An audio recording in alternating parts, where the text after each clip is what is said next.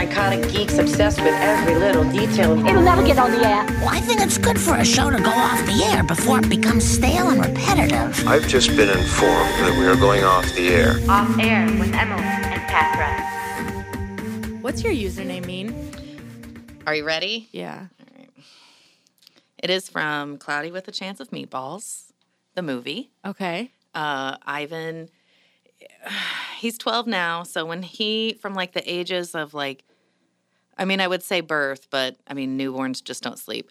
But like 2 years old he was in like first grade. He only slept like 2 or 3 broken hours in a 24-hour period. Oof. Even for the first couple of years of school. So I loved him dearly, and he was a super cute kid. Like, it was definitely brown skin and big old brown eyes and, just a cutie. Yeah, so it's a good thing because if he was, like, kind of ugly, I probably would have killed him. I was so tired. Oh, I can Anyway, imagine. we watched Cloudy with a Chance of Meatballs a lot, and there is this scene in it where the mayor keeps eating everything. He starts out real skinny, and he rolls up on, it rains food. Mm-hmm. It always makes him want to eat cheeseburgers, not meatballs. Yeah. And the mayor pulls up on his, like, scooter, like a hover round type. Yeah. And he said, I want people to look at me and say, that is one big mayor. Okay. Only, like, one person in my life. Her name is Michelle. She's passed away from breast cancer. Beautiful woman, mom, and great friend. And she's the only person that's ever been like, hold the phone. Is that from this? And I know it's because she has hilarious. kids my age, and Yeah. she was probably forced to watch it to death. Because it's not one of those, it's not Shrek, it's not one of those movies that people watch, but that was just the one. I've seen it, I think, twice. But, I mean, Yeah. it's...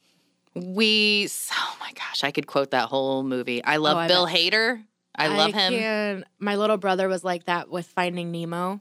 Yeah. So I feel that, but with Finding Nemo. But with Finding Nemo. Yeah. Yeah, I feel like Finding Nemo, there's probably better quotes from it. I don't know. Cloudy with a Chance of Meatballs was not a super popular one. Yeah. But it should have been because it was great. it was really good. And when he tells Sam to take her hair, to put her hair back up in the ponytail and the glasses, and he was like, she's beautiful. I was like, oh my God. Yeah. Yeah. It's real cute. Anyway. Hello. Hi. I'm Emily. I'm Patra. This is Off Air with Emily and Patra, and we're back for another episode. Oh my God, we are. Okay, so we've gotten, like, a lot of traction on Facebook, and I really appreciate it. I do too, So- like a super lot. All you people that like us on Facebook and the, like, 3 of you that listen, can you go make sure you are, like, reviewing and sending lovely messages through, like, iTunes or wherever you're listening, because that helps us kind of realize and know what we're doing. Even if you don't like it, just be like, didn't really like that episode because of this. Yeah, tell us. Constructive criticism. I'll take it. I mean, give me a couple of days because I'm PMSy right now, but then hit me with the constructive criticism. Patra doesn't see any of it, so I can filter through if you need to. Be like, Patra is the worst, but don't tell her until like next Tuesday. Yeah. Yeah. But, like, we're doing this obviously for us because this is something we like each other and we like to hang out and yeah. it's just something else that we can take 2 hours out of our Yeah. work week and bullshit around. We're like, we're working, and we shut the door, and people are like, Yeah, they seem too happy in there. It's true. it's true. Best part of the week. But we also are doing this for you because there's a lot of true crime people out there. Yeah. And what the hell? Why not another true crime podcast? Like, you don't remember, but like in the 80s when like the miniseries were coming out, like all these like Lifetime was big, that sort of thing. It was like weird to like true crime. Now it's like It's you're weird allowed to not like true crime. Yeah. So let's talk about it. Yeah, let's do it. We're not in hiding anymore. So I changed to work out before because it's if I feel like I'll go work out, then I'll go work out, right? If I'm like I'm in my workout clothes, I'll go. Yeah. I really want to go home and lay on my bed for like 40 minutes at noon. I have been sleeping so good the past couple nights, but I'm sleeping so good that when my alarm goes off, I'm like still dead ass tired. Yeah. You know? And I've been like sleeping real hard all through the night, which normally I wake up at least once or twice. I'm a light sleeper. So if Christopher moves or coughs or sneezes or whatever, Yeah. or breathes on me the wrong way, I'm like awake, you know? Is he a light sleeper at all? No, not really. Yeah. I mean, kinda. Mm-hmm. Like if I like got up and started making noise, he'd wake up. Right. But I can like nudge him a couple times because he's snoring and he's still snoring. Yeah, he's still. Yeah. So it kind of depends, I guess, on what's happening. Right. You know? Okay. Around him. But I've been sleeping real good the past couple nights. But when my alarm goes off, I'm like, oh, fuck. And this morning was especially bad. The past 2 mornings, so Monday and Tuesday, my alarm, I wake up, I still listen, or I still have my alarm set to WICR where at school, because they play, it's classical music in the morning. Oh. So it's real, I cannot listen to music right away. Right. Christopher has it set to like 107.9, which is like it's the mix in Indy, and it's basically what we play. So you wake up one morning to like Paramore screaming in your ear. Nice. Or like Bruno Mars, and it's just like, Can't. I cannot. Can't so do I it. listen to classical music, and usually at whatever time I wake up, it's nice and like soft. But since I'm a light sleeper, I can hear it, and I can get up Gotcha. from that. But the past 2 mornings, Monday and Tuesday, I have woken up and like literally jumped out of my skin because my alarm scared the shit out of me. It's on the same volume, same station, and it's like I've been waking up to that since I started school at UIndy. my So for gosh. at least almost 3 years. And these past 2 mornings, the only time in the past 3 years that my alarm has scared the shit out of me. And it's like, I guess it's because I'm sleeping hard enough that I'm sleeping through that first initial quiet, and then it gets Right. louder. Ooh. And then it hits that dramatic clunk or Right. whatever. Right. And I'm like, oh, it's a mess. Yikes. So yeah, I feel you. Like this morning, I got here at 10:30 or 5:30, and I sat out in my car for another 15 minutes, like with my eyes closed. And I was just like, I cannot. I was like, I'm so fucking tired. Do you get tired driving? I am really bad. Some sleepy days. driver. When I was doing the morning show, I would get tired, and sometimes I would get like scary tired. Yeah. Like I'm like, oh fuck. Like, we're going to go see School of Rock the Musical in Indy next week, and it starts at 7:30 p.m. That ride home, the kids will have to be like screaming, singing songs with me You're to keep gonna me have awake. to go home like 3 hours early that day, take a nap, Take a nap. and then get ready to go. Yeah. But yeah, I'm like, some days this morning I was starting to feel it when I got closer here. Thankfully it was closer. But since I started this position, or since I started these new hours, I haven't had that problem. But sometimes especially when we were doing the morning show together, I was like, Yeah. Yeah, man. yeah. But usually I don't get that tired. That's good. There's been one time that I've had to pull over and take a nap. Not like on my way to work, but Right. But obviously, I mean, 3-hour drive north and 3-hour drive home. Yeah. If I go and see my parents or whatever, my family. And there's been one time I've had to pull over on my way home because I couldn't do it anymore. I was like, Yikes. Yeah. I have got to take a nap. And it was kind of scary because I was by the prison in Peru. There's a BP that's basically right outside the property lines or whatever. Right. And that's like the halfway point, and that's the only spot that's like really Safe-ish, public. yeah. You know, there's obviously other gas stations and stuff on the way, but those gas stations are like not name brand gas stations, not like Speedway or BP or Shell or something. It's like Gary's. Yeah. Gary's Pump Like, and Go, and you're like, oh, I don't want to go to that. Not gonna take a nap in Gary's Pump and Go's fucking parking lot. So I pulled in there, and I pulled in right next to a barrier. So like my driver's side door was next to this barrier. Smart. And then I obviously locked my car. I made sure it was right. locked. But I was like, it took me a minute to kind of fall asleep to take a nap. 'Cause I Right. was still like, I'm in a gas station parking lot sleeping. Young in my girl. car. Yeah, Young girl alone. in my car. Arr. Yeah. So it's kind of scary, but You could have been one of our stories in a second. I could have been, but I could have been somebody else's story about fatal accidents because stupid people fell asleep driving. That's So, true. Oh man, I have If I'm been gonna known. die, I'd rather die in that way than in a sleeping accident. You don't want to be the assailant. You want to be the assailed. The victim. I don't want to be a victim ever. I'd rather die more boring than anything in the world. But Yeah. if I had to choose between falling asleep in the car and getting murdered in a parking lot, If I get to the pickup line early, I'll set the pickup line start to pick my son up. It starts moving. He gets out of school at 2:35, but the line doesn't start moving until 2:38. I will set my I will set my alarm to 2:38, and if it's 7 minutes, I'm just like, I can't help it. Yeah. I mean, that afternoon, and by 2:30, I've been up like at least 10 and a half, 11 hours. Yeah. So I'm tired, you guys. I'm old. I need rest. Yeah, I feel My that. eyelids. And it's like one of those things that, now that I get off at 3 o'clock, I get home by 4, and I can take like a little quick nap before Christopher gets home. Yeah. But I don't.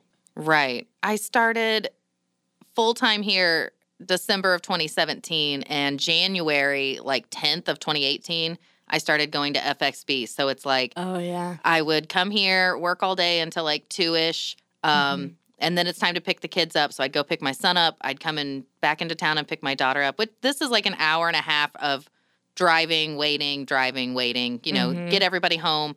And then I have like 40 minutes until it's time to go to the gym. You can't nap in that little, I could, but then I would not work out. Yeah, you could, but you'd be so groggy if you woke up that your workout wouldn't happen successfully. I mean, there's just not enough time to get that nap in. So I don't know. I fell asleep at 8 last night. I was just like, bye. It was great. Night.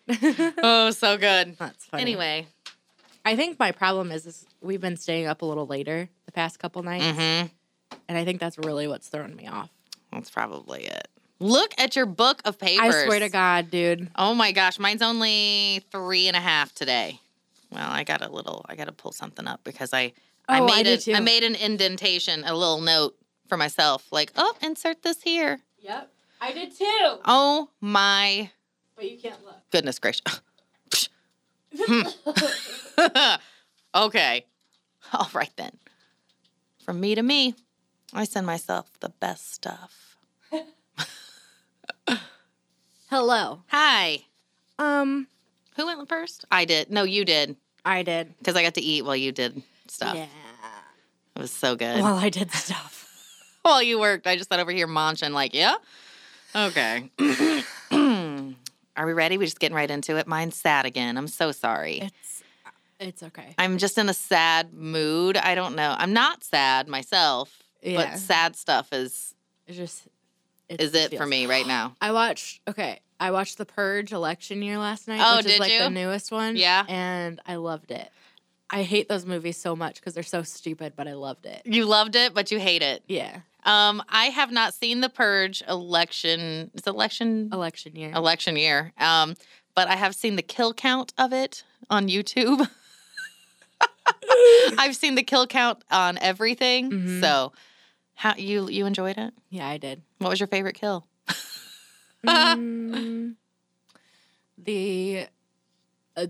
So there's a shop owner, Mm-hmm. like he owns like a little deli convenience store shop. Mm-hmm. And in the beginning of the movie, this girl tries to steal a candy bar, and they're like, no.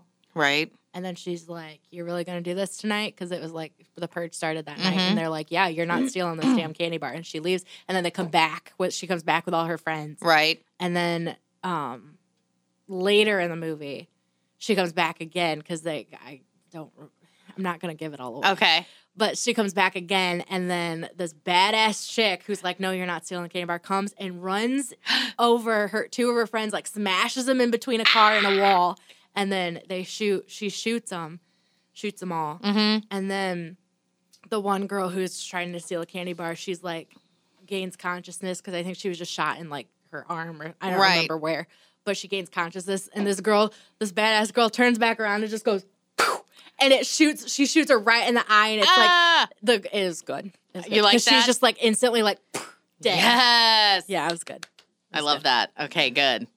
And I like the sexual tension between the senator and her security guard. Ooh, all It's right. very like, they're gonna fuck.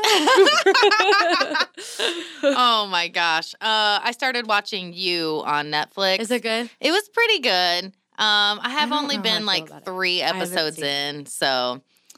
But I'm so bad about starting new shows. I tried Mindhunter, and the first episode I didn't. But then I saw the BTK moment, and I was like, that's the only part of it I want to even be here for. Yeah. But I don't like relationships in shows. Yeah, it's that's kind of part of it. That's kind of like Yeah, I don't love, like, when I saw Thor for the years ago, however long ago Thor came out, I was like, it would have been great, but did we have to talk about this relationship? Yeah. And then people are like, you're stupid, you don't know about stuff, and I'm like, okay.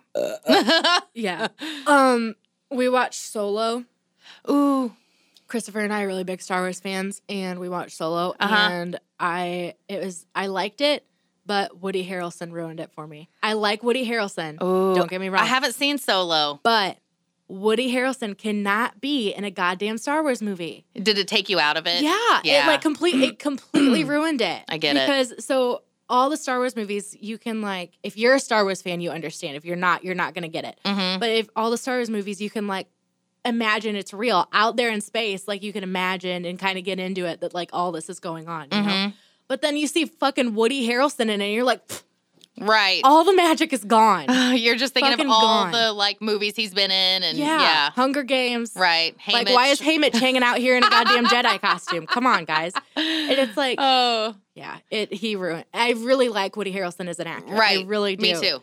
I'm gonna move this over But not to in the Star soundboard. Wars. He did a great job. He did an awesome job. But Woody Harrelson cannot be in a goddamn Star Wars movie. You are getting so worked up I right was now. really upset by it. Oh my god! The entire time I was like, fucking Woody Harrelson in a goddamn Star Wars movie. And Christopher's like, are you okay? Shut up. Right? He's He's like, I'm trying to enjoy this movie. And he's like, afterwards, he's like, Star Wars is one of those movies, along with Fast and Furious and Transformers and Pirates of the Caribbean, that we can watch over and over and over and over and over again.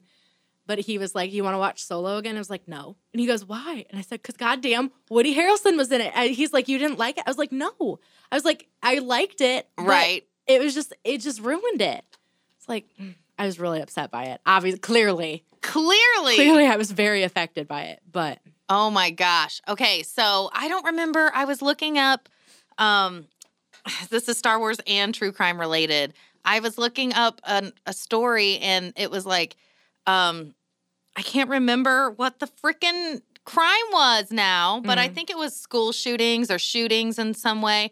And John Boyega was a witness to a shooting or a murder of some sort, something like that, when he was young. Yeah. whoa. And I wasn't it said John Boyega it didn't even say who it was. And then later in the article, because I was like, man, that dude's name sounds familiar.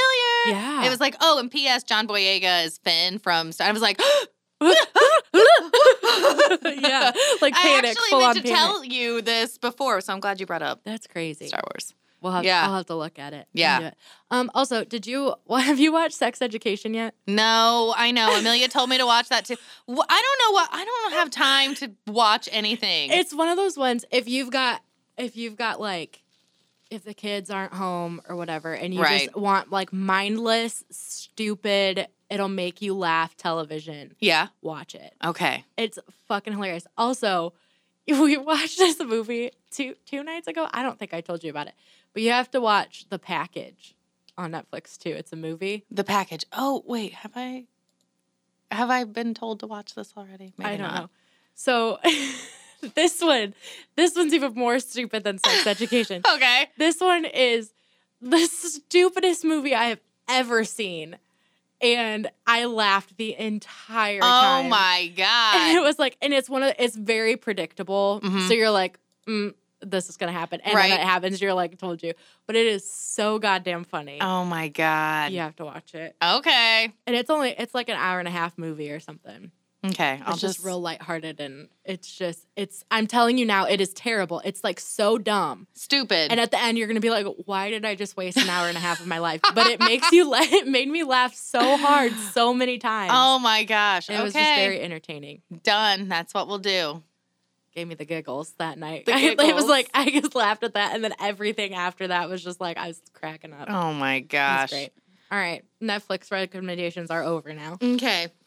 It was a little boy that was killed. It was kids killing kids. That's what I was looking at. I didn't actually go that direction, but it was this teen killed another teen kind of thing, and him and his sister like visited them before in London. So, Oh my yeah. gosh.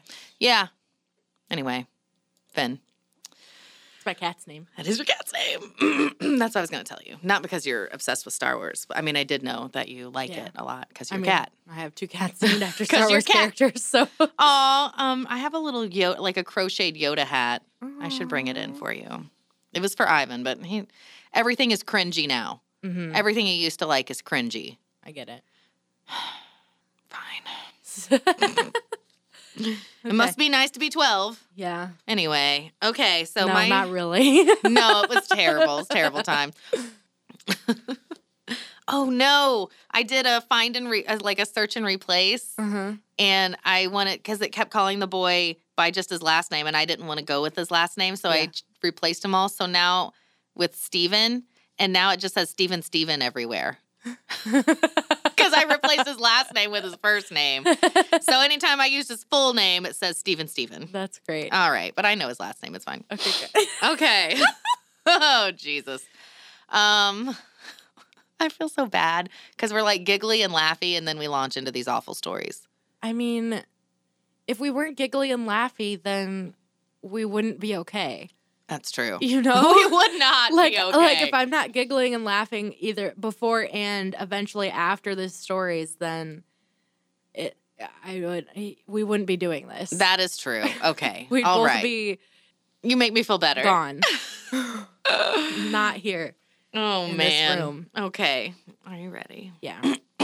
On December 4, 1972, Steven Stainer was 7 years old and walking the couple of blocks home from school when he was approached by a man named Irvin Edward Murphy. Murphy worked at a resort in Yosemite National Park and was described by those who knew him as... Sorry, I don't know why I'm out of... Oh, it's because I have my sports bra on. Oh, God. Who knew him... Those who knew him described him as trusting, naive, and a simple-minded man. He had been enlisted by a coworker and convicted child rapist Kenneth Parnell. Parnell had passed himself off as an aspiring minister to Murphy and enlisted his help to abduct a young boy so that Parnell could raise him in a religious-type deal. So he's just talked this guy into doing this. Allegedly, I don't know.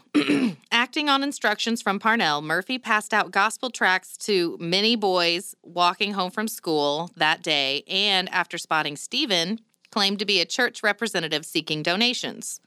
Murphy asked Steven if his mother would be willing to donate any items to the church, and when Steven said that she would, Murphy then asked him where he lived and if he would be willing to take him there. He's 7.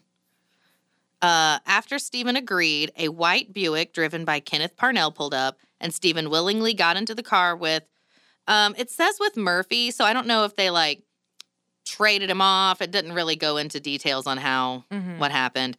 But Parnell then drove a confused Steven to his cabin in nearby Cathy's Valley instead, which, unbeknownst to Steven and Parnell, the cabin was only several hundred feet from Steven's maternal grandfather's residence. Yeah. So this was 1972, December 4th, 1972. Parnell molested Steven the first night and 13 days later began routinely raping Steven. After telling Parnell that he wanted to go home many, many times during the first couple of weeks, Parnell told Steven that he had been granted legal custody of him because his parents could not afford so many children and they didn't want him anymore. So he'd been like held captive for like a week or two. You're 7. No one has, come for you, or as far you don't know anything about if they're looking for you or anything. You haven't heard from anyone. Yeah. And he's been telling him, well, that's because they gave you away to me. I wrote a sad face there. Yeah, it is sad. Yeah. Parnell began calling Steven Dennis Gregory Parnell, retaining Steven's real middle name and his real birth date while enrolling him in various schools over the next several years. Steven's hair was also cut and dyed. Parnell passed himself off as Steven's father, and the two moved frequently around California. He allowed Steven to begin drinking and smoking at a young age and to come and go as he pleased. Parnell bounced from one menial job to another, some of his work requiring travel, and he would leave Steven home alone. One of the few positive aspects of Stephen's life with Parnell was the dog he had received as a gift from him, a Manchester Terrier that he named Queenie. The dog had been given to Parnell by his mother, who was not aware of Stephen's existence. Jesus. Yeah.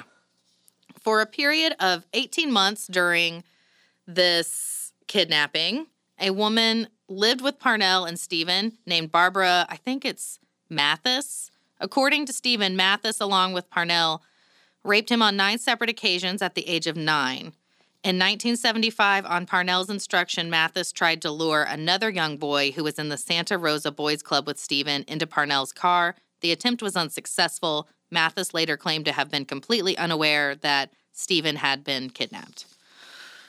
Okay. I'm going to take this bra off or something. It's killing me. When Stephen was 14, Parnell began to look for a younger child to kidnap. Parnell had used Stephen to attempt to kidnap children on prior occasions. However, all were unsuccessful, causing Parnell to believe Stephen lacked the means to be an accomplice. Later, Stephen would reveal that he intentionally sabotaged these failed kidnappings. Yeah, good. Yeah.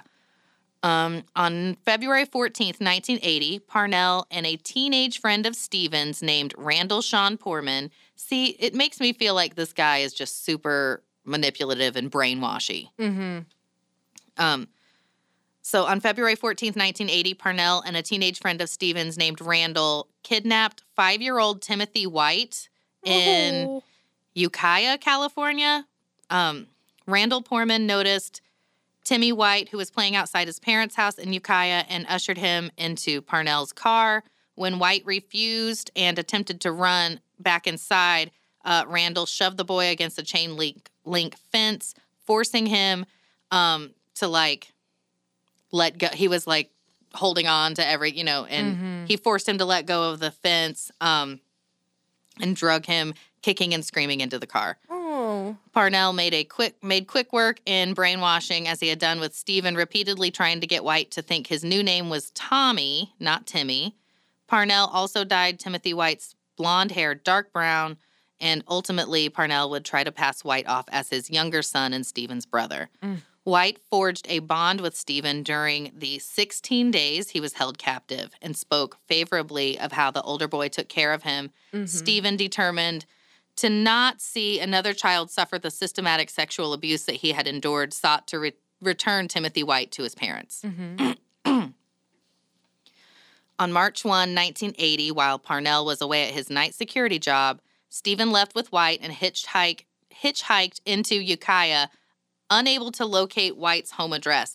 He was planning to just take Timothy White home and then come back to Parnell's. That was his plan. He decided to have White walk into the police station to ask for help because they couldn't remember. Timothy couldn't figure out where he lived. Yeah. To ask for help to go into the police station without him, but police officers spotted Stephen and detained both of them. Stephen immediately identified Timmy White and then revealed his own true identity and story. So he remembered. He remembered some. Block it out. Yeah, he remembered some. So they left on March 1. By morning on March 2, Parnell had been arrested on suspicion of abducting both boys. After the police checked into Parnell's background, they found a previous sodomy conviction from 1951. Both children were reunited with their families that day. In 1981, Parnell was tried and convicted of kidnapping Timothy and Stephen in 2 separate trials. He was sentenced to 7 years, but was paroled after serving 5. No. So he was out in 5 years. That's insanity. Parnell was not charged with the numerous sexual assaults on Stephen and other boys because most of them occurred outside the jurisdiction of the county that they were in, or they were outside of the statute of limitations.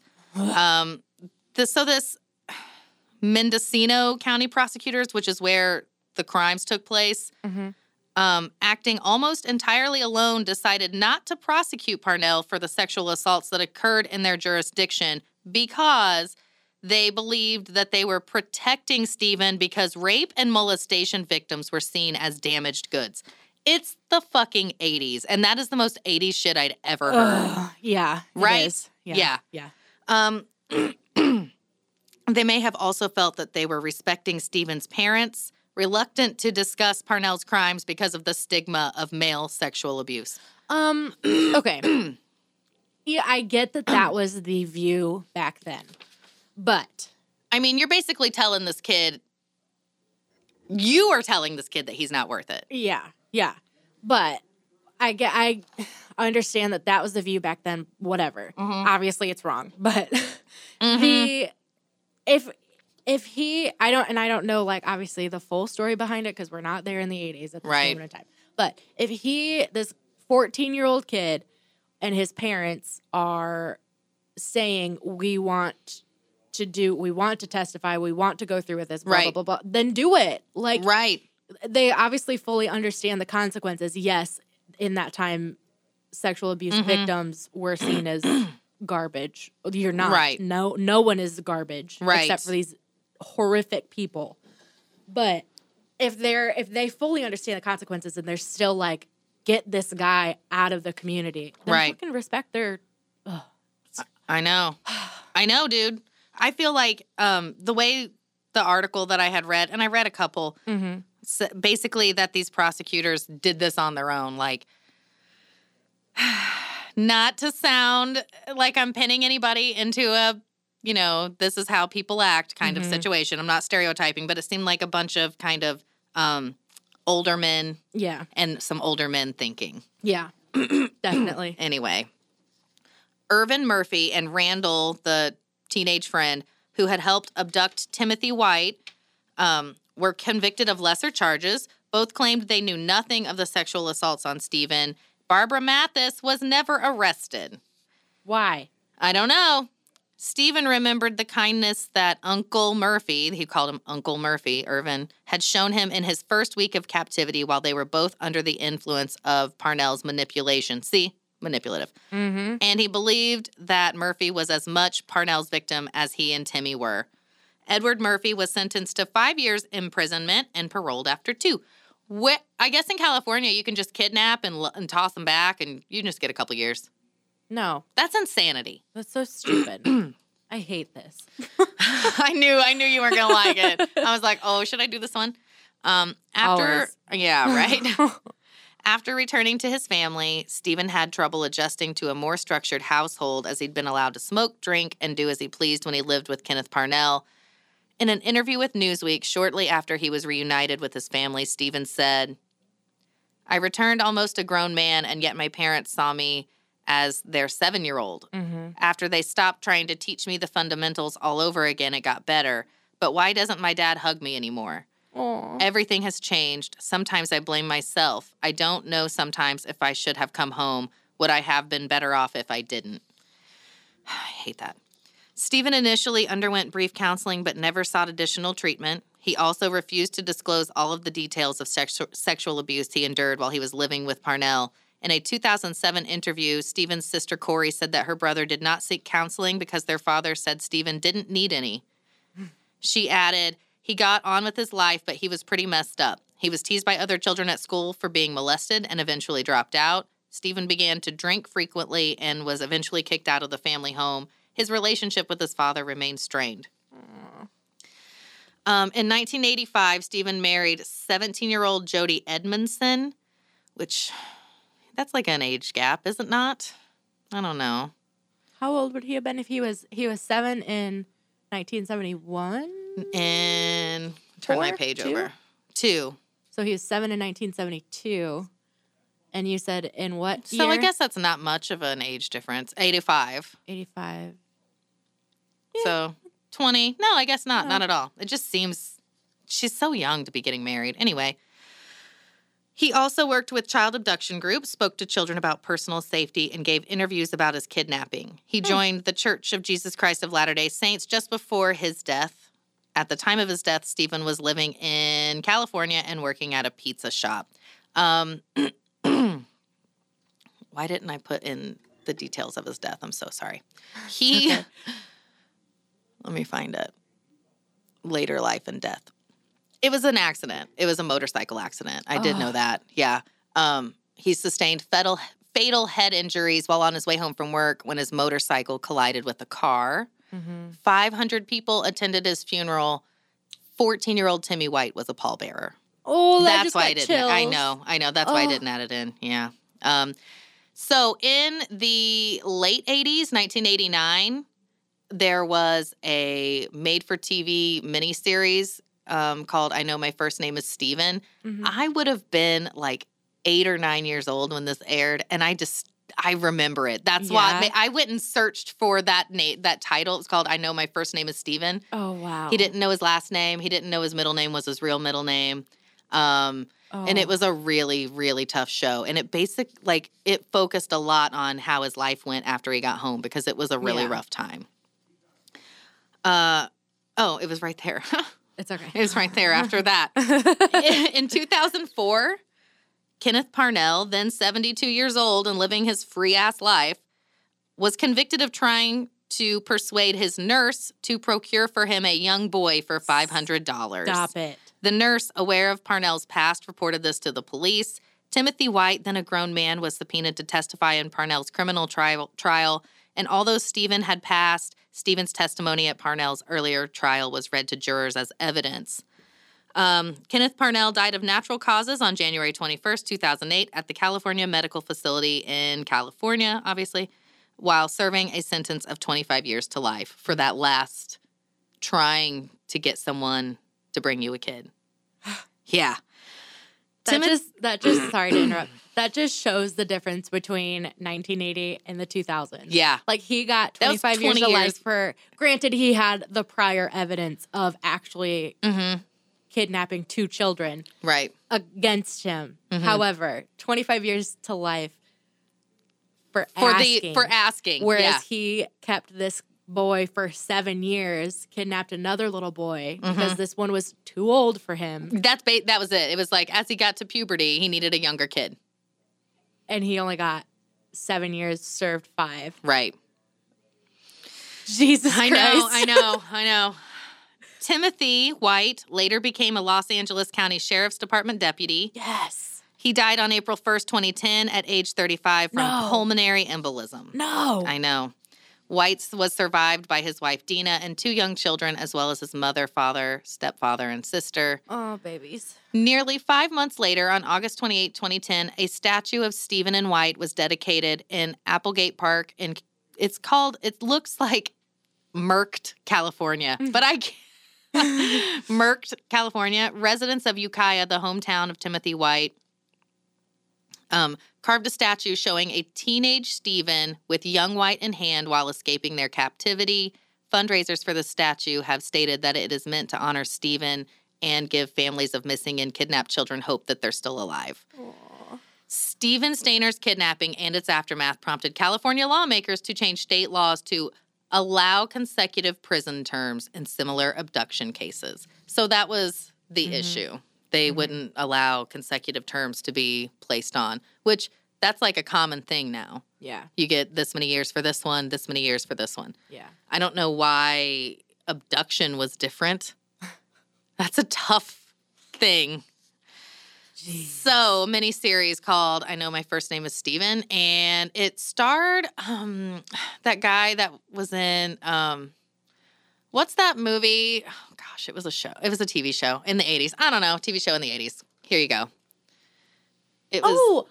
What's his name? Oh my God. Okay, my mother just sent me a thing. I'm gonna look on my phone. Parker Lewis. Parker Lewis something. Sure. What is his name? But hold, please. Okay, hold please. My mom. Oh no, that's a different one. On my private page popped up. Didn't want that. Is Parker Lewis Can't Lose. Parker Lewis Can't Lose. Hold on. It stars Parker Lewis Can't Lose. What's that guy's name? Yep, that was the name of it. I like that show. Sorry. Yes. Okay, my mom just sent me this thing. ABC 2020 is doing this thing on Friday night of this. Okay, I'm gonna. Is it about Steven? Yes. Oh my God. I swear to God. And I was like, oh, I'm gonna do that. And the my name. Okay. I know my first name is Steven. Hold on, I'm like so excited right now. So okay, it's called Evil in Eden. It's a 2-hour 2020 on ABC. It's this Friday. So when you hear it, when you hear this episode, it'll already have played. It's Friday at 9. But So Steven Stayner's actual real life brother, I guess, Oh, yeah. Carrie, killed 2 people. Yeah. Oh, Yeah. gosh. Okay. And I my did mom know that. just sent me that. Shit. And did I ruin your story? No. Okay. But that picture, I was like, wait a minute, that's familiar. Why is that familiar? Oh my God. Yeah. That is so insane. My mom sent me that yesterday. That is insane. So it says what I did read that he had killed people, the brother, and the sister that I had mentioned was like, yeah, my parents basically said that, or not the sister. Anyway, what I had read was that the parents were like, yeah, we focused too much on the abducted kid Yeah. and not on the other one. So insane. I mean, yeah. Ooh, oh my gosh. Okay. Yeah. I have Monica and John are coming over Friday night, so I don't know that, or I think they're coming Friday night. If Right. they are, I don't know that I'll get to watch it. I'm so sad. So they Yeah. better put it on demand. They better. But I was like, that was so crazy. You did that. And I was like, oh my God. Yeah. I thought you were excited because you recognized him from Parker Lewis Can't Lose. No. I'm sorry. I was like, yeah, that was a good show. Oh. Oh my gosh, I know. That was insane. That Okay. was tough. I mean, at least they got out and survived. Yeah. And eventually they both had good lives because Stephen was helping people by counseling and speaking. Yeah. I mean, it seems like Stephen was super, super troubled, obviously, after everything. And like blamed himself. That would you know. be so hard because we literally just discussed this before about my brother's 14 and obviously he's not a man by age, but he's all grown up, you Right. know? And obviously he's still got growing to do, but he's obviously so much different than he was at 7 years old. Right. And to come back, to leave at 7, to be taken at 7. Right. To come back at 14, a completely different person. You're Yeah. grown up. You're a man, quote Right. unquote.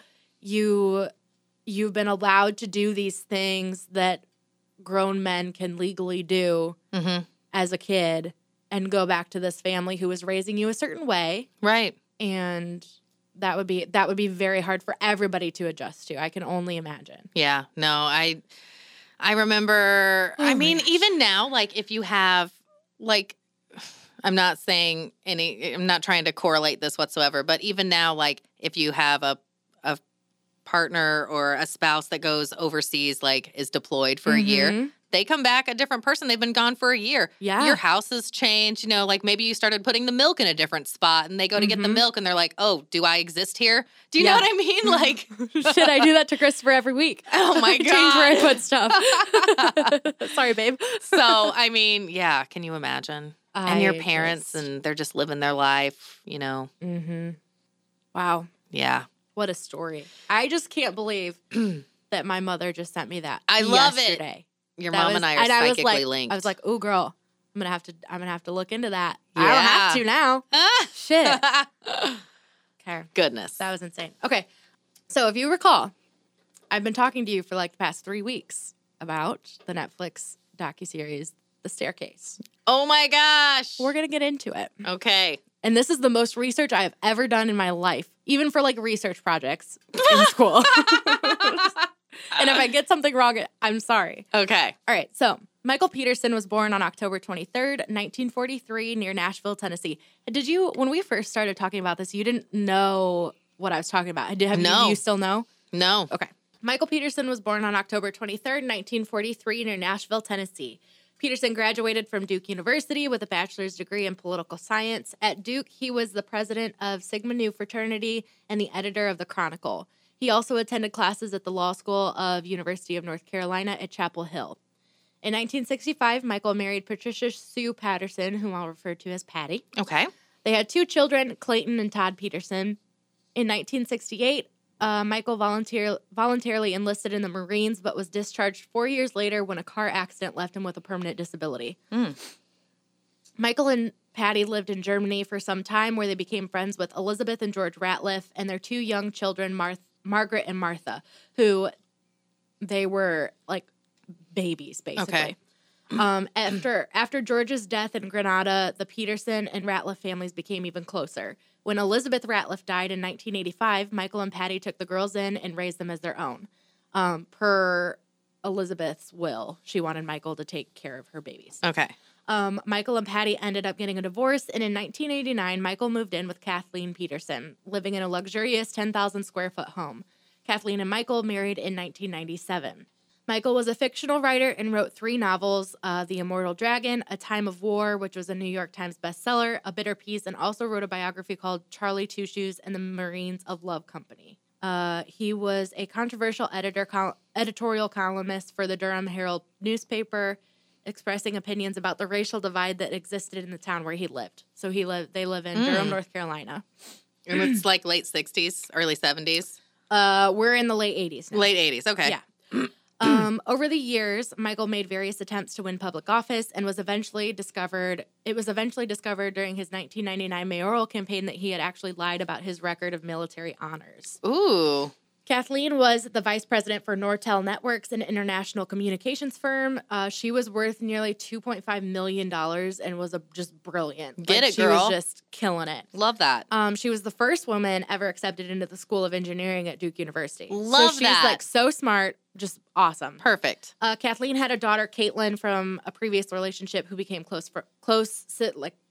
They called each other sisters with Margaret and Martha, and Michael's 2 sons, Todd and Clayton. So, on Sunday, December 9th, 2001, Michael and Kathleen were in the living room watching a movie. In the documentary on Netflix, he says it was American Sweethearts. Okay. And around 11 o'clock, they took their wine glasses, went into the kitchen, eventually taking their drinks outside, having a drink by the pool. Around 1 a.m., Kathleen left to go upstairs to work on the computer, while Michael stayed outside to smoke his pipe for about 45 minutes. Michael called 911 at 2:40 a.m. to report that he had found Kathleen at the bottom of the stairs. Now I want to play this for you. 911, where's your emergency? Peter Street, please. What's wrong? My wife's had an accident. She's still breathing. What kind of accident? She's down on the stairs. She's still breathing. Please come. Is she conscious? What? Is she conscious? No, she's not conscious. Okay. Please. How many stairs did you fall down? Huh? How many stairs? Stairs. How many stairs? Calm down, sir. Calm down. No, 15, 20, I don't know. Please, get somebody here right away, please. Okay, somebody's dispatching the ambulance while I ask you questions. It's in Forest Hills, okay? Please, please. Okay, sir, somebody else is dispatching the ambulance. Okay, is she awake now? Hello? Oof. Okay, so 8 minutes later, medics arrive and confirm her death. Paramedics, when they arrived, she was dead at the bottom of the stairs. Okay. So they arrived, confirmed her death. Toxicology results showed that Kathleen's blood alcohol content was 0.07%, so not enough to be drunk. Yeah. Sorry. Not like at all. Yeah. Detective Art Holland, the lead investigator in the case, explains in the Staircase documentary that when he entered the house, he saw Kathleen's legs sticking out of a doorway. Once he approached her body, he noticed an abundant amount of blood on her, on the floor and the walls, that was just simply inconsistent with someone simply falling down the stairs. Ooh.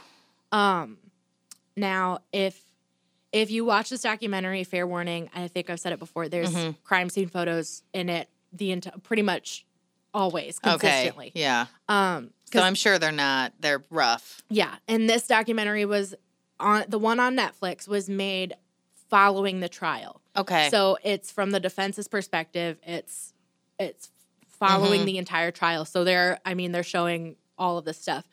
But in the photo where she's in the stairway, it's a stairway that goes down, and then it's got those 2 stairs at that the are bottom like that turn away, that turn, and then 2 stairs down. Okay, I feel like I have maybe I've watched a Dateline about it or something, because it's. I'm sure you've heard of it. Okay, or somebody's said something where when you said he stayed outside to smoke a pipe for 45 minutes, I was like, no, he did not. So in this photo of when they walk in, she is at the bottom of the stairway, but she is on the little curve, on the little turn part where you first go in, and her legs are out in the hallway. So it's we'll get it more into this Yeah. at the end, but it's just for a visualization. Right. I'm going to add the stairway, or is it called the staircase? Staircase. Okay. I'm adding it to my list. Yeah. The list that I've given you 12 things to watch Well, already. I'm actually adding it to my Netflix list, Oh, yeah, so yeah, I won't yeah. forget. Gosh. Associate Chief Medical Examiner Deborah Radish said in a Forensic Files interview, deaths due to falls down the stairs are pretty uncommon, and I've never seen a scene photographed from a fall down the stairs with that much blood. Experts concluded that the injuries sustained were inconsistent with an accidental fall down the stairs. Thus launches an investigation. Okay. The evidence found was enough for a special grand jury to warrant a trial and charge Michael with first-degree murder. Investigators began to notice even more inconsistencies at the scene. Paramedics noted that the blood didn't look fresh when they arrived. It had already started to congeal due to it being there for some time. So obviously, if you have a drop of blood, and you just leave it gets like tacky, sticky, and then it just yeah. dries. The wall by the staircase looked like it had been washed, appearing as if someone had tried to clean up part of the wall, leading to more suspicion. On top of the washed area of the wall, there was more blood spatter. Whoa. Yeah. There was blood on Kathleen's feet, and investigators found 2 large blood drops on the back patio and a blood stain on the side door of the house. Investigators also found a bloody shoe print on the back of Kathleen's pants that matched Michael's shoes. Whoa. Yeah. Now, on the staircase where she's laying, she is laying face up. So she is like on her back, like basically like sitting down with her legs kicked out, and she's on her back facing up. So the bloody shoe print on the back of the shoes obviously causes some suspicion. Right. It being December and Michael was wearing nothing but shorts and a T-shirt that night, investigators brought in forensic meteorologist Bill Haggard. Using data from 5 weather stations, Haggard discovered that the temperature outside at the Petersons' home would have been between 51 and 55 degrees. He did not believe that Peterson could comfortably sit in temperatures like that for 45 minutes. He tells Forensic Files there's something called a comfort zone, and it's established by the Department of Energy, which basically highlights the comfort zone area to be between 70 and 90 degrees. Like, that's like where most people, I guess, are averagely comfortable. Okay. In weather, like outside weather, I guess. This is in Nashville, Tennessee? Durham, South Carolina. South Carolina? Well, North I feel Carolina. like both Carolinas are in like a warmer Yeah. climate. So it's not Yeah. like here in Indiana where my kid, dude, like he literally only wears a sweatshirt. Yeah. And I got to cut them shorts off of him by like mid-November. Like, hey, buddy, Yeah. people hate me at your school. Can you wear some pants? Yeah. Yeah. And if you think about it, like right now we're in like literally tomorrow night's supposed to be a degree, like 5 degrees. Mm-hmm. When the weather gets up to 55 degrees, we're all breaking out our shorts and our T-shirts, Yeah. you know? Yesterday so it's not, felt like spring because it was like -3 the day before. Exactly. Yeah. It's not that far-fetched Mm-hmm.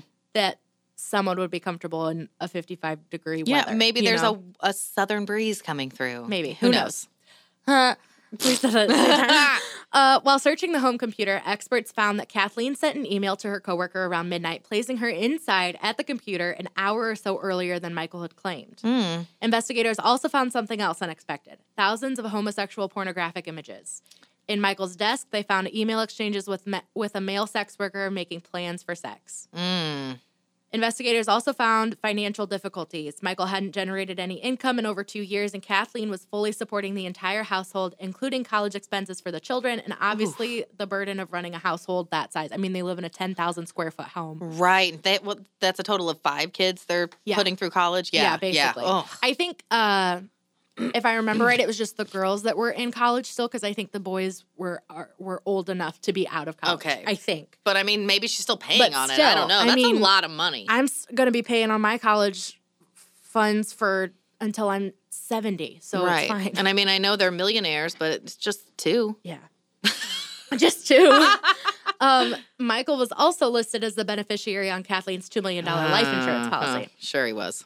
which, No. to negate, Christopher's the beneficiary on my life insurance policy, but I'm not worth Bye $2 million. forever. I'm not worth $2 million. I can guarantee you that. Bye, I guess. The defense had a motive.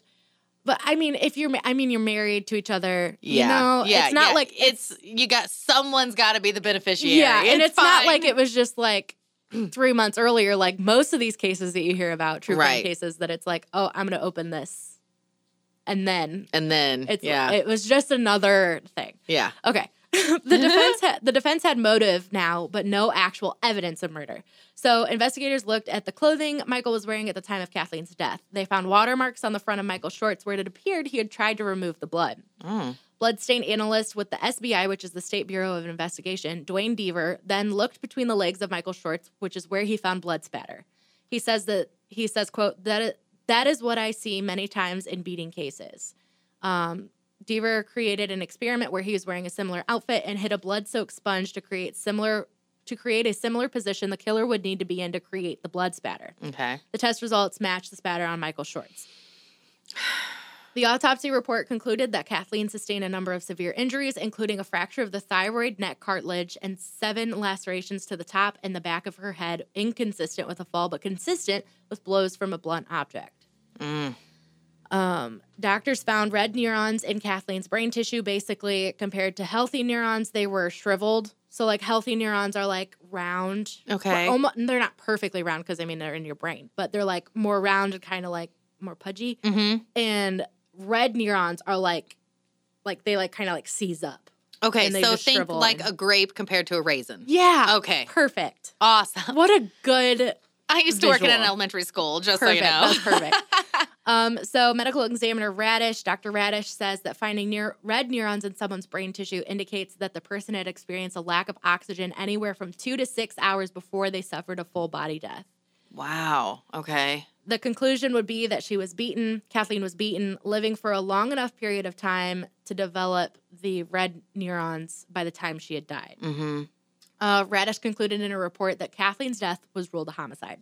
Oof. So Caitlin, which is Kathleen's daughter, had initially maintained Michael's innocence and publicly supported him alongside his other children, but upon finding out the results of the autopsy, she changed her mind, searching for an answer to her mother's death, and broke off from the rest of the family. Whoa. Yeah.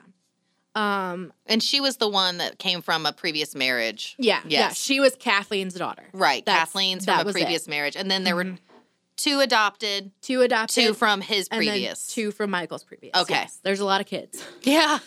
And if you watch The Staircase, it gets a lot easier because you can put, names to faces and keep it all straight. Is it an episode if I don't burp?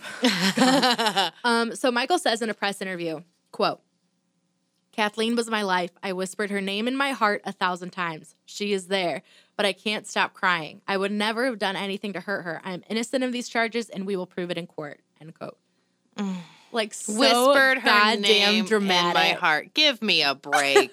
No one loves me that much or ever will, and I'm fine with that. Yeah. We don't even know if that's love or just bullshit. It's some bullshit. Yeah. Prosecutors believe Kathleen's murder took place several hours before the 911 phone call. So here's the proposed scenario.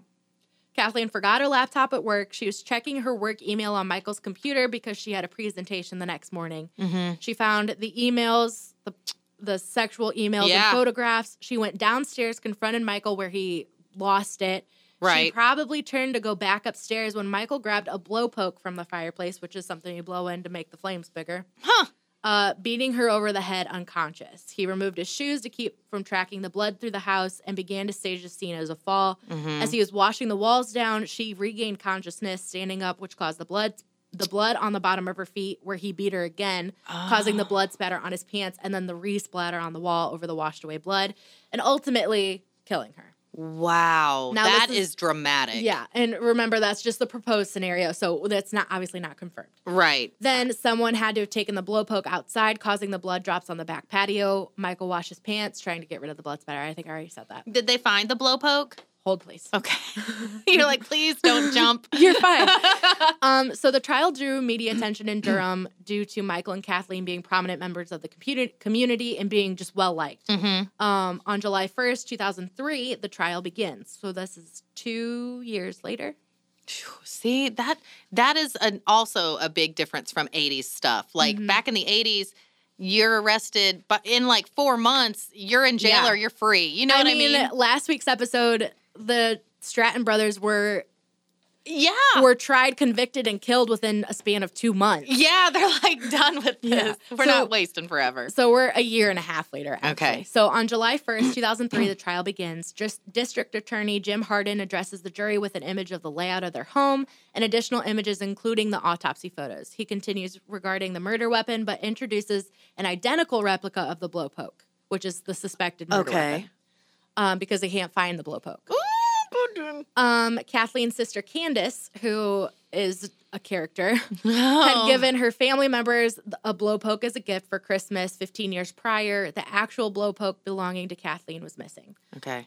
So Candace gave it to like her 3 sisters, her mom, that was their Christmas gift or whatever. Okay. Don't get me a goddamn blowpoke for Christmas. That's super boring. I will hit you over the head with a blowpoke. I have been the aunt to get the same present for all of the nieces and nephews. Yeah. But it's like a voice changer or like Yeah. moon shoes. Everybody gets moon shoes, you know, Yeah. like a blowpoke. Bleh.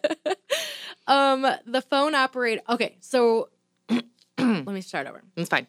Day 5 of the trial. Okay. The phone operator was interviewed, agreeing that Michael had called in hysterical.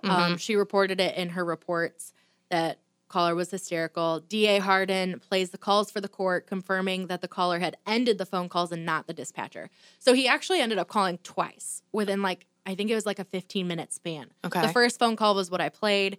She asked hello a couple more times and then hangs up. And then he hangs up.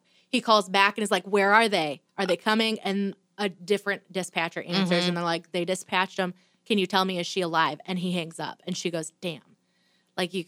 Right. So you don't end phone calls with the police, just FYI. Yeah. Unless they're saying you can hang up now. Right. Day 13 to 17 of the trial, Michael shorts are presented to the jury where DA Hardin shows them police evidence technician Dan George is put up on the stand where he describes that he observed large quantities of blood everywhere, paper towels around her body, and a towel under her head. Yeah. DA Hardin asks the condition of the blood at the scene, and George says it was dry, claiming it's not what he would believe to be a fall on the steps. DA Hardin shows a videotape that George made of the scene where it shows Kathleen laying at the bottom of the stairs. Personally, this is just a no. So it's really hard for me to believe, and I kind of alluded to this earlier. It's really hard for me to believe that she fell down the stairs and landed in the position that she is laying in. I want to see it. Do you mind if I look? I don't mind. Okay. It's a little brutal, but it's really not that bad. If Okay. it shows the autopsy photos of the lacerations on the back of her head, that's kind of just That's prepare rough, yourself yeah. if you happen to glimpse that, because it's kind of brutal. But her laying at the bottom yeah. of the stairs is not so. There's just a shit ton of blood. Yeah. It's a bunch of people posing like they're at the bottom. Sorry, I clicked on the wrong thing. So is this any of them? This one? Yeah. Yeah, that does not. I mean, That's just not a position. To me, that's not a position and the that you blood is in a end up weird in. spot. Yeah. It's just, to me, Right that's, there? Yeah, that's just not a position that you end up in. No, Like, it's that's not a natural I fell down the stairs position. No. Especially with the curve on the wall. Even if she had tried to get up.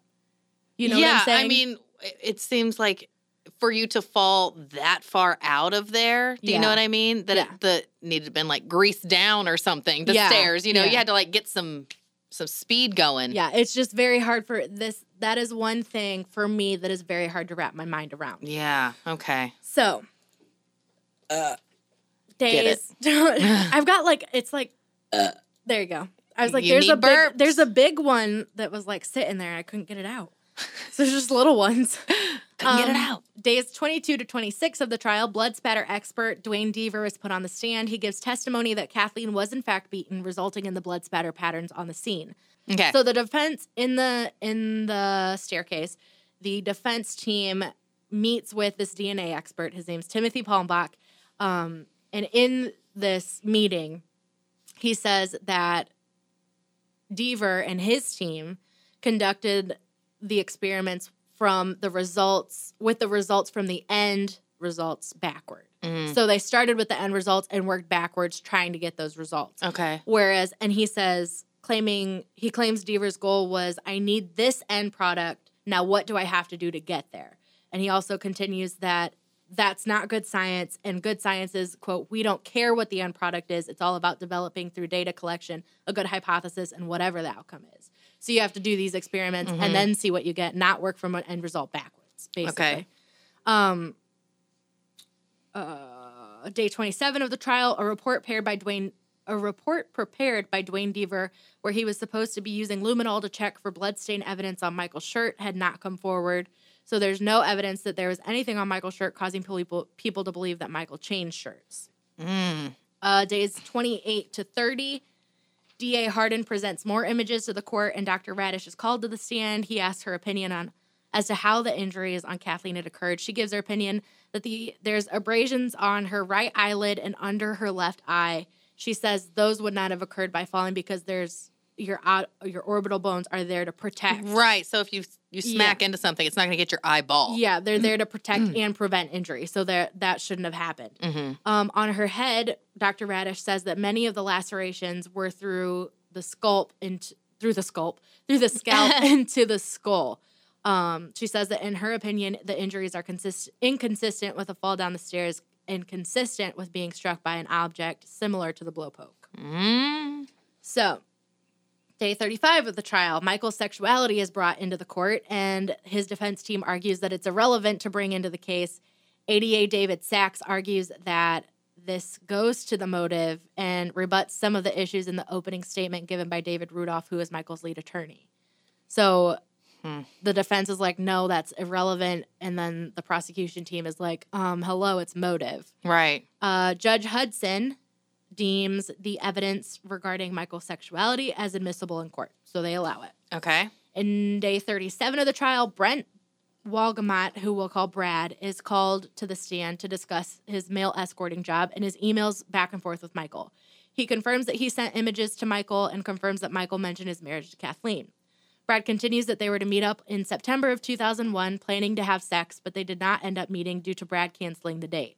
He states in his testimony, most clients never want to say anything about their relationships with their wives, but Michael is very open regarding his quote-unquote loving relationship with Kathleen, and that Michael did not want to destroy that. The jury reviews the email exchanges between Michael and Brad, which get very vivid.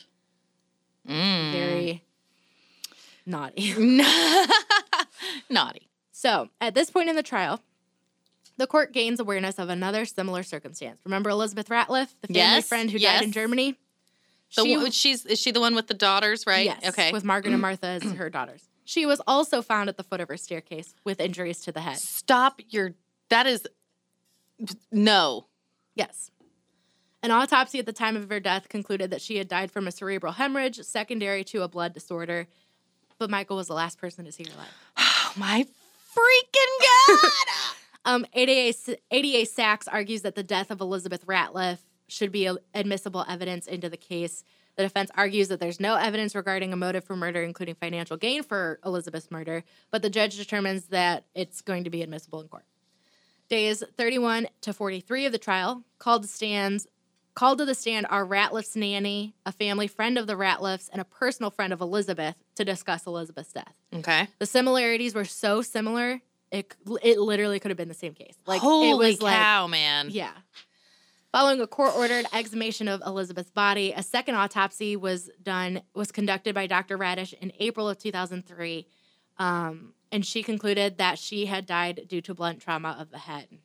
And she rules Elizabeth's death as a homicide. Oh my gosh. So we're 4 months. I'm so excited about this. I know. So we're into the trial. A forensic scientist named Henry Lee examines the blood spatters. And then on day 46 and 47 of the trial, he shows the jury different scenarios regarding the blood spatter. He testifies his observation shows that findings are not consistent with an accidental falling, so he says his findings are consistent with an accidental falling, but cannot completely exclude that Kathleen was not beaten. Mm-hmm. Okay. So the prosecution's like hammering him, and he's just, the wording that he uses, and you'll see if you watch the staircase, it's just like, but you're not confirming that this didn't happen. He's like, no. So gotcha. Yeah, it's very interesting.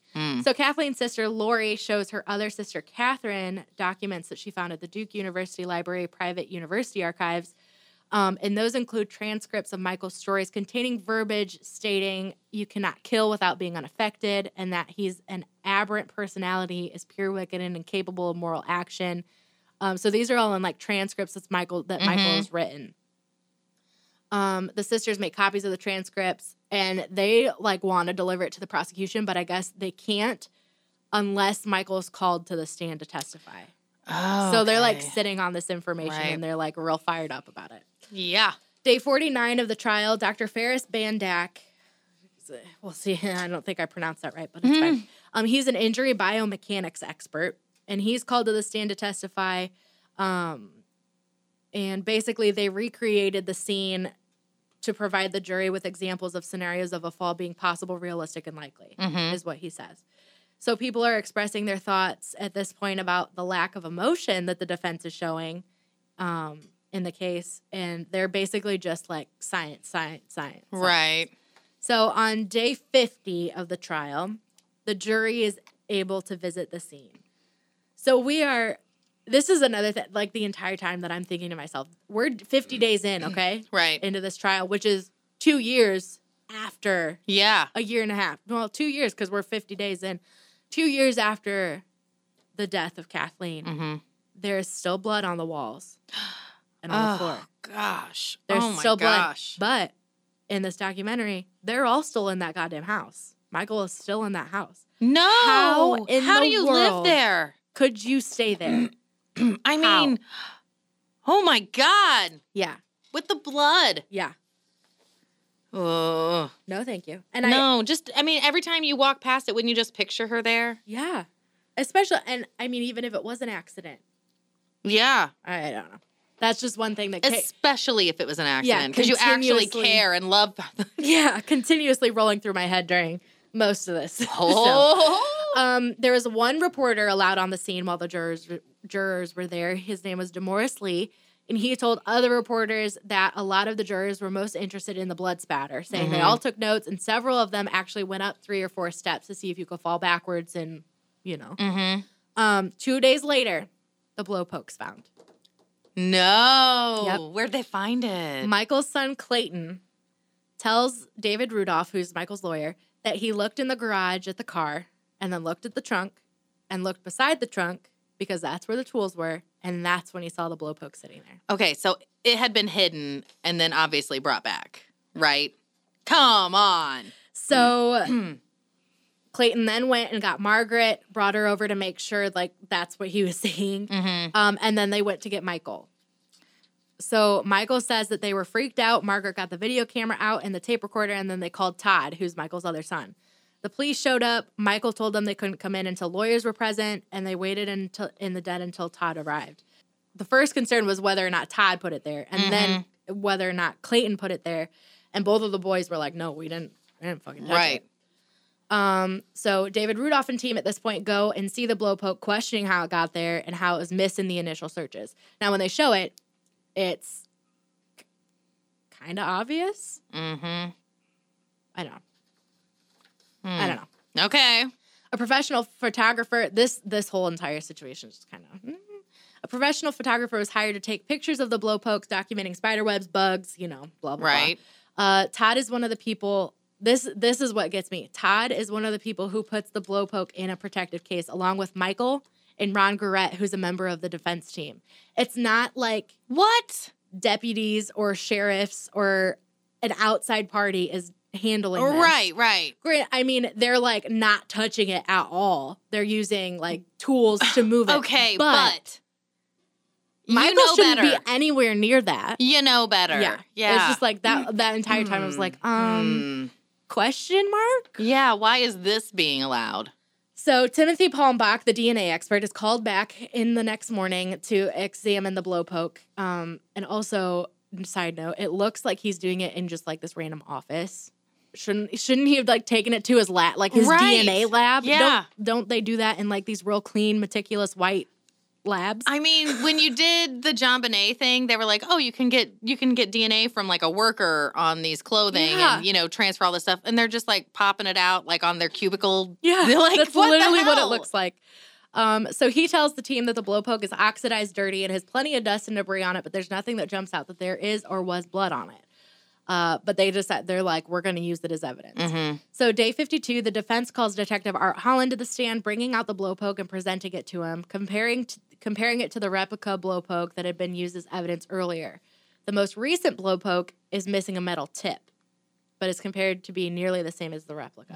So it's missing this metal tip at the end, and this metal tip is slightly curved and slightly rounded. Okay. Now, basically just being like, hello, this little metal tip that could have the blood all over it is gone. Just speculating. Okay. Speculation. It's missing. Yeah. Where'd it go? David Rudolph presents the spider webs, the bugs, the fact that the blowpoke doesn't appear to be mangled or dented. The jury examines the blowpoke, and DA Jim Harden told reporters that he was expecting it. Caitlin, Kathleen's daughter, gives an interview stating that she was able to examine the blowpoke during lunch, and it was definitely not the same, leaving speculation there, and has very distinct differences than the one her mother has. Or that she remembers her mother having, or Candace presented. So it's just a different one altogether. Yes, is what Caitlin says. So she goes on to say that even though this exists, it doesn't change the autopsy results and records. So day 55, Candace, the sister, locates 2 of the other blowpokes she had given to friends and family and sends them to DA Harden, which he brings it up in court, but he says they're not bringing it into evidence, but the defense can examine them whenever. So the defense examines them over lunch, indicating that they match, and the defense moves them into evidence. On day 57 and 59 of the trial, the closing statements are given. The prosecution gives statements that they have never explicitly said that the blowpoke is what killed Kathleen, but it was something similar. So they never outright said it. They continue about Michael being a fictional writer, bringing up Brad, asking the jury if they really think that Kathleen knew about Michael's bisexuality and was okay with it. Whether or not she knew about it, was she okay with it? Right. The defense gives their closing statement on whether or not the state has proven beyond reasonable doubt with proof that fully satisfies and entirely convinces the jury that Michael beat Kathleen in that stairway. And then they present a number of reasonable doubts that have come up throughout the entire trial, ending their statement with replaying the 911 audio. So Michael had one of the longest trials in North Carolina history. It was a total of 5 months. And on October 10th, 2003, not 10, where I was going with that, October 10th, 2003, after 5 days of deliberation, a Durham County jury found Michael Peterson guilty of the murder of Kathleen Peterson. He was sentenced to life in prison without the possibility of parole. Michael was housed at the Nash Correctional Facility near Rocky Mount. While in Nash, he continues his interview with the Staircase documentary crew, stating that his immediate reaction was just to end it. He didn't want to appeal. He just was like, all right, whatever. And he said that everybody had suffered enough.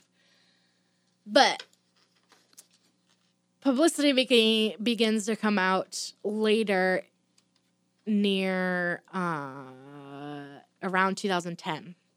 Publicity comes out about Dwayne Deaver, that bloodstain analyst that testified on his case.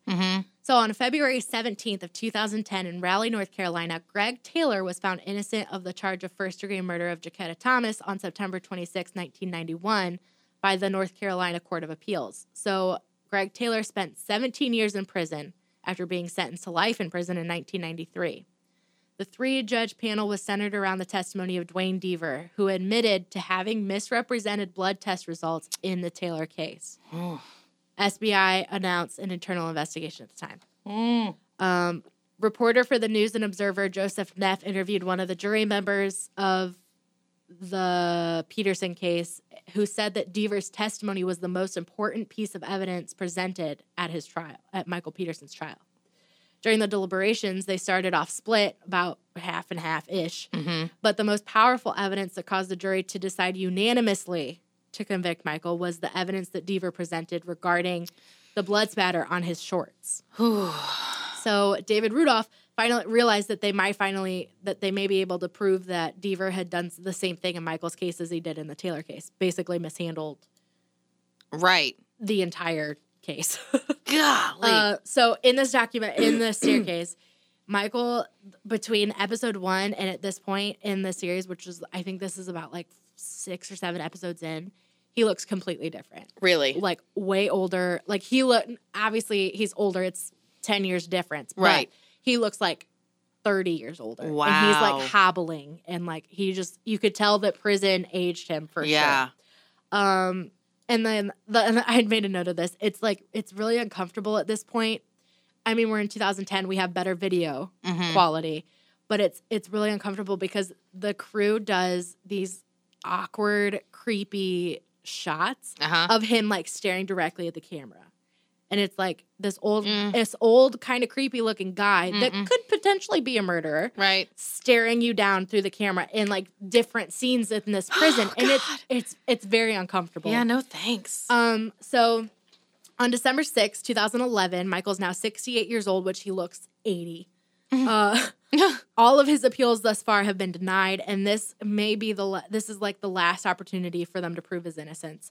So at this point, Clayton is married and he has a kid. Margaret is married as well.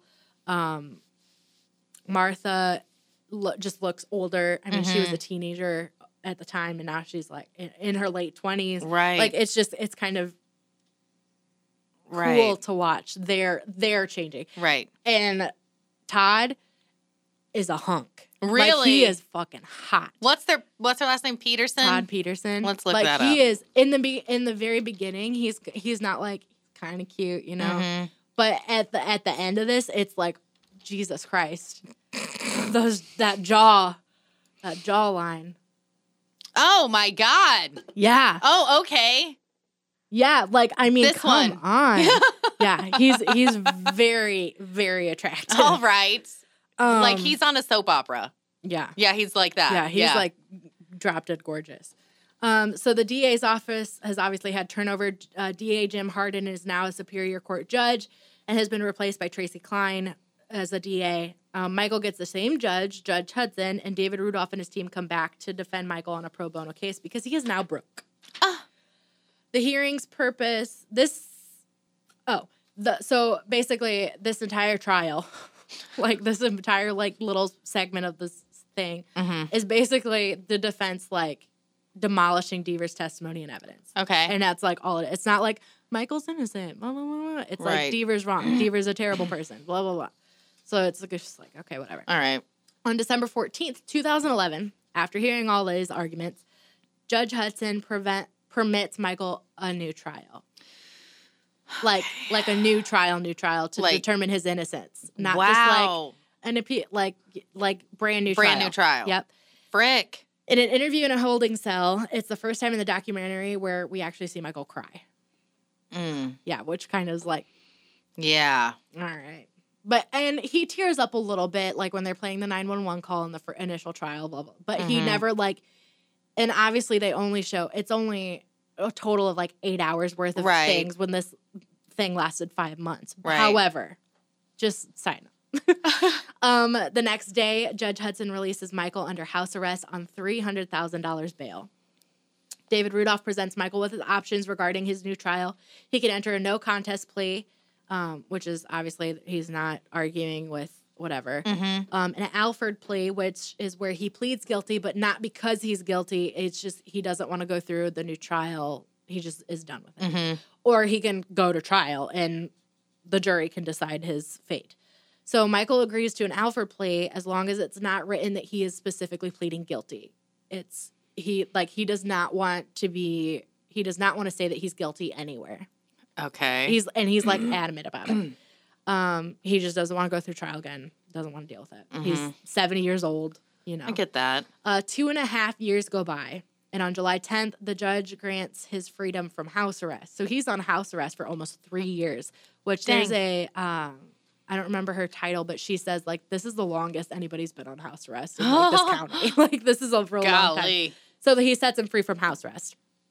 At some point, the DA denies the Alford plea agreement that they had presented because Kathleen's sisters are like, nope, this guy does not get to go free. So since they offered that, the only thing to do is to go back to trial. Because I think the no contest plea is like him pleading guilty. The Alford plea was like the only kind of in between. Right. And then, they're like, we can't do that, so we have to go to trial, I guess. David Rudolph, his lead attorney, who was his lead attorney in the original trial, and now he pulls out and is like, I can't. He's like, I cannot do it anymore. Wow. But he recommends Mike Klinkasem, who is the attorney that represented Greg Taylor, the guy that got acquitted? No. Is acquitted the word? Exonerated. There we go. But 2 weeks before they're set to argue the motion to just completely dismiss the case, Mike, the attorney, suffers from a stroke. So his second chair, Mary Jude Darrow, takes over the case. On November 14th, 2016, a Superior Court judge denied his attempt to have the murder charge against him dismissed, and a new trial was set for the following May, so for May of 2017. And in this clip, I have a note. It says drives a smart car. Michael Peterson pulls up to this goddamn courthouse in a goddamn smart car. You drive a smart car. Like, fuck. So February 24th, 2017, Michael enters an Alford plea to voluntary manslaughter, which is a Class D felony. Basically, he gets notification that Kathleen's sisters are like, at least he's pleading guilty. Right. You know? So they let him, whatever. So he enters this Alford plea for voluntary manslaughter. He's sentenced to 64 months minimum to 86 months maximum, but is given credit for his 8.5 years previously served, which is more than 86 months. Yeah. So he's free. Oh, my God. Now, I have one last thing. There's this theory Okay. that people believe. Reddit. It's gonna Is it Reddit people? Tell me. Just say it. Yeah, some Reddit people believe. Yeah, okay. And it's freaking insane. Okay. It's called the owl theory.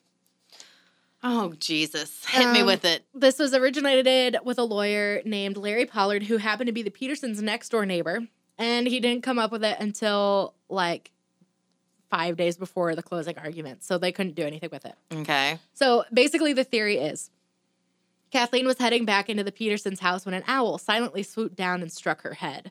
Digging its talons deep into her scalp, she moved inside to escape the bird, leaving those drops of blood outside. She'd been drinking. There were muscle relaxers and an anti-anxiety medication in her system, so she was woozy, whatever. Okay.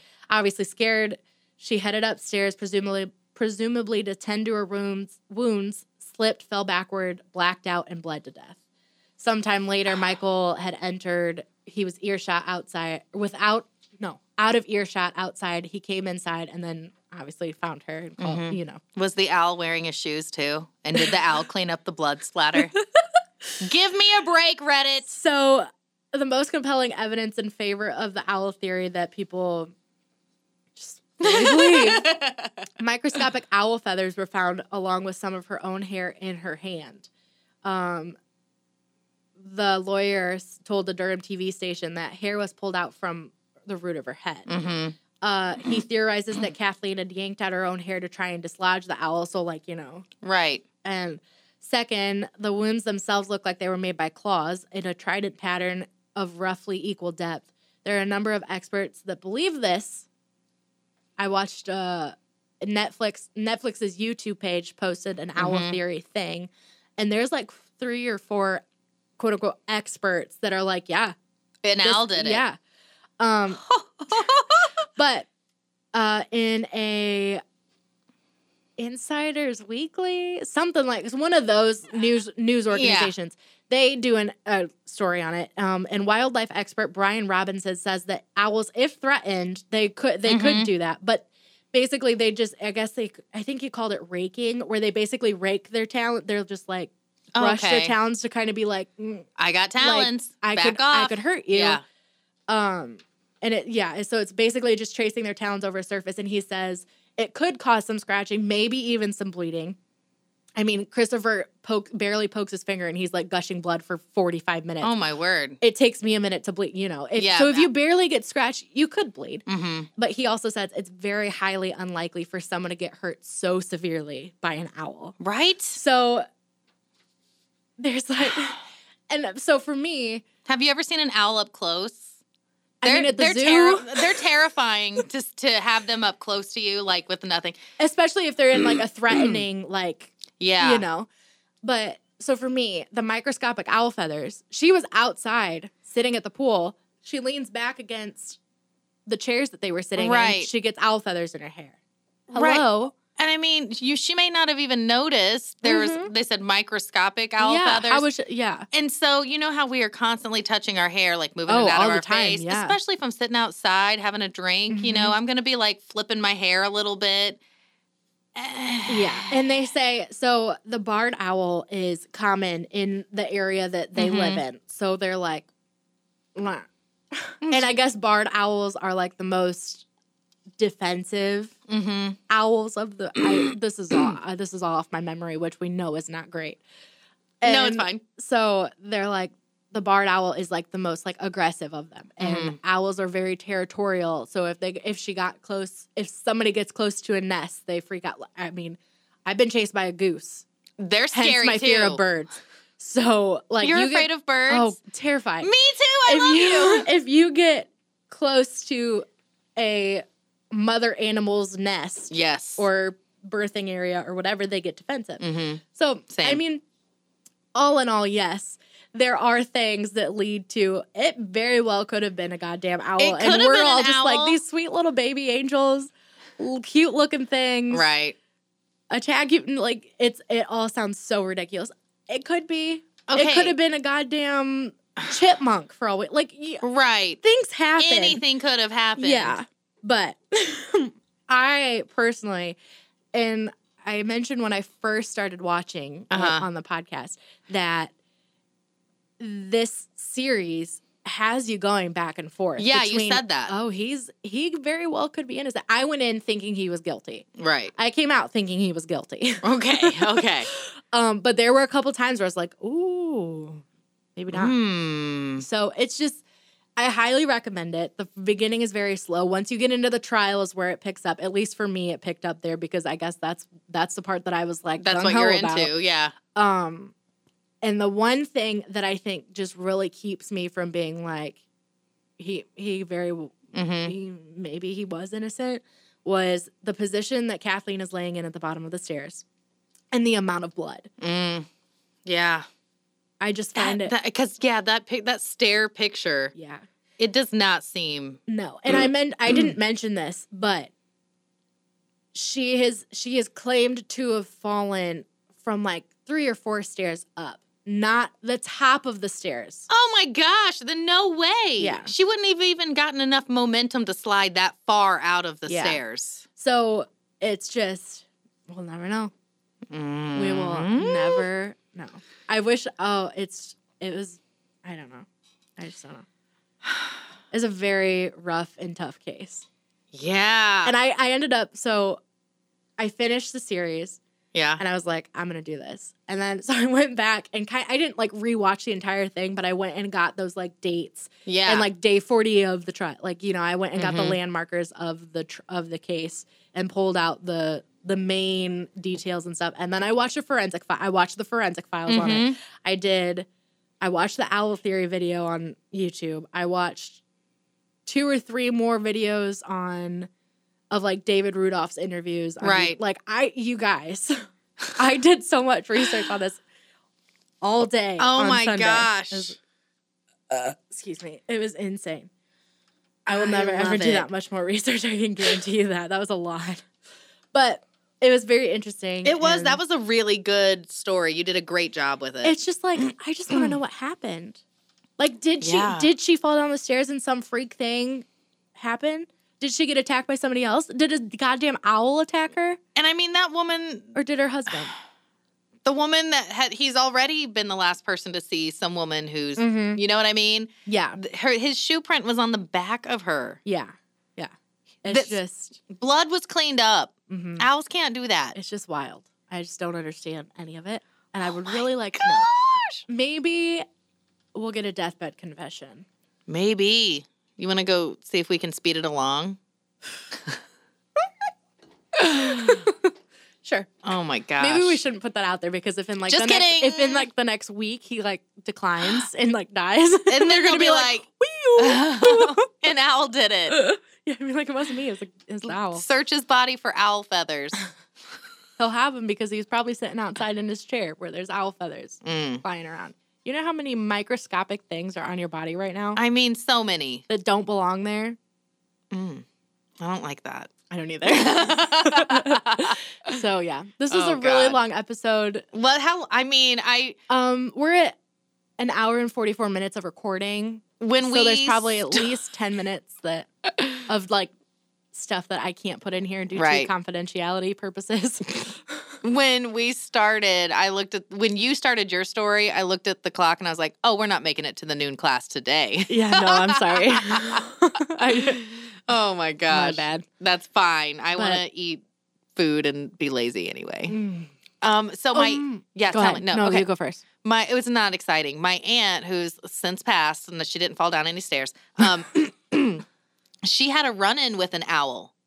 Ugh. Yeah. So when you said that, and I was like, have you seen an owl up close? So she used to live in this little like apartments for older people. Mhm. And the back patio was like as big as this counter, maybe Yeah. smaller, you Yeah. know, just a little cement area.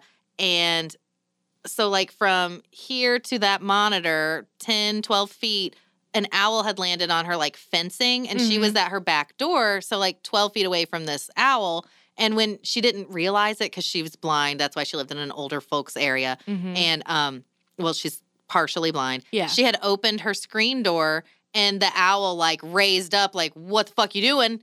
And she had a glass of iced tea because that's just how Oh, we yeah. be. Yeah. You know, it was like 6, it was darkish, like the sun was coming up 6 something in the morning, but she already had her iced sweet Yeah, tea. she was ready. She was ready for the day.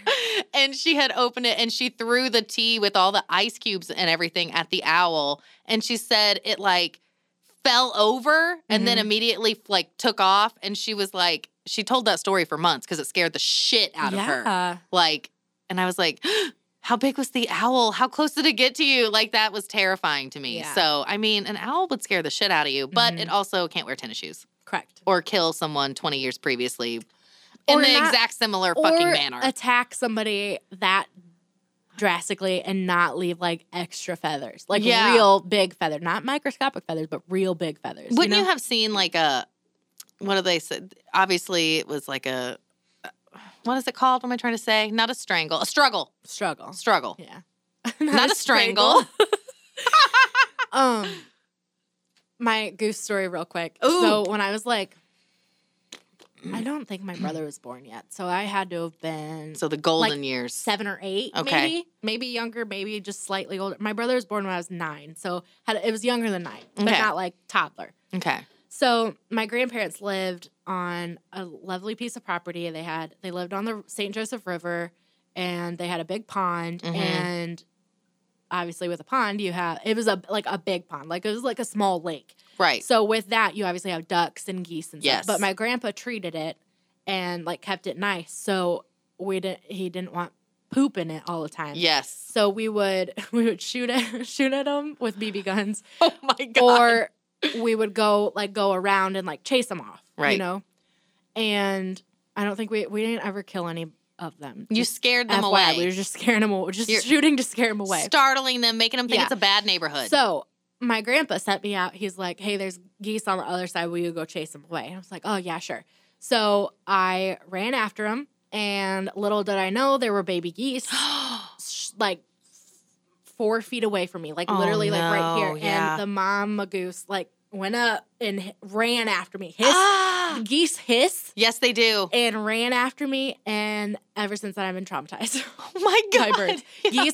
Geese is. I'm better than I was. Like every year, I get better and better. But like geese, not with geese. Geese scare the shit out of me. I will walk 10 miles out of my way to Yeah. avoid geese. No, I get And that. Birds in general scare me. I can't do like bird exhibitions at the zoo. Mm-hmm. That's not happening.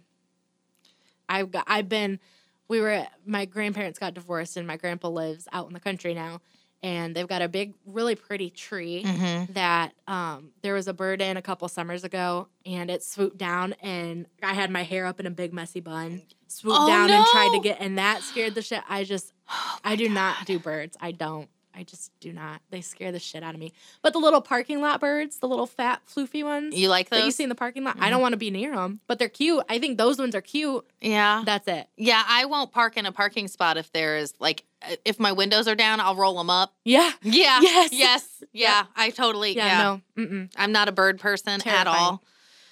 I will also not go into the little bird exhibits at the zoo.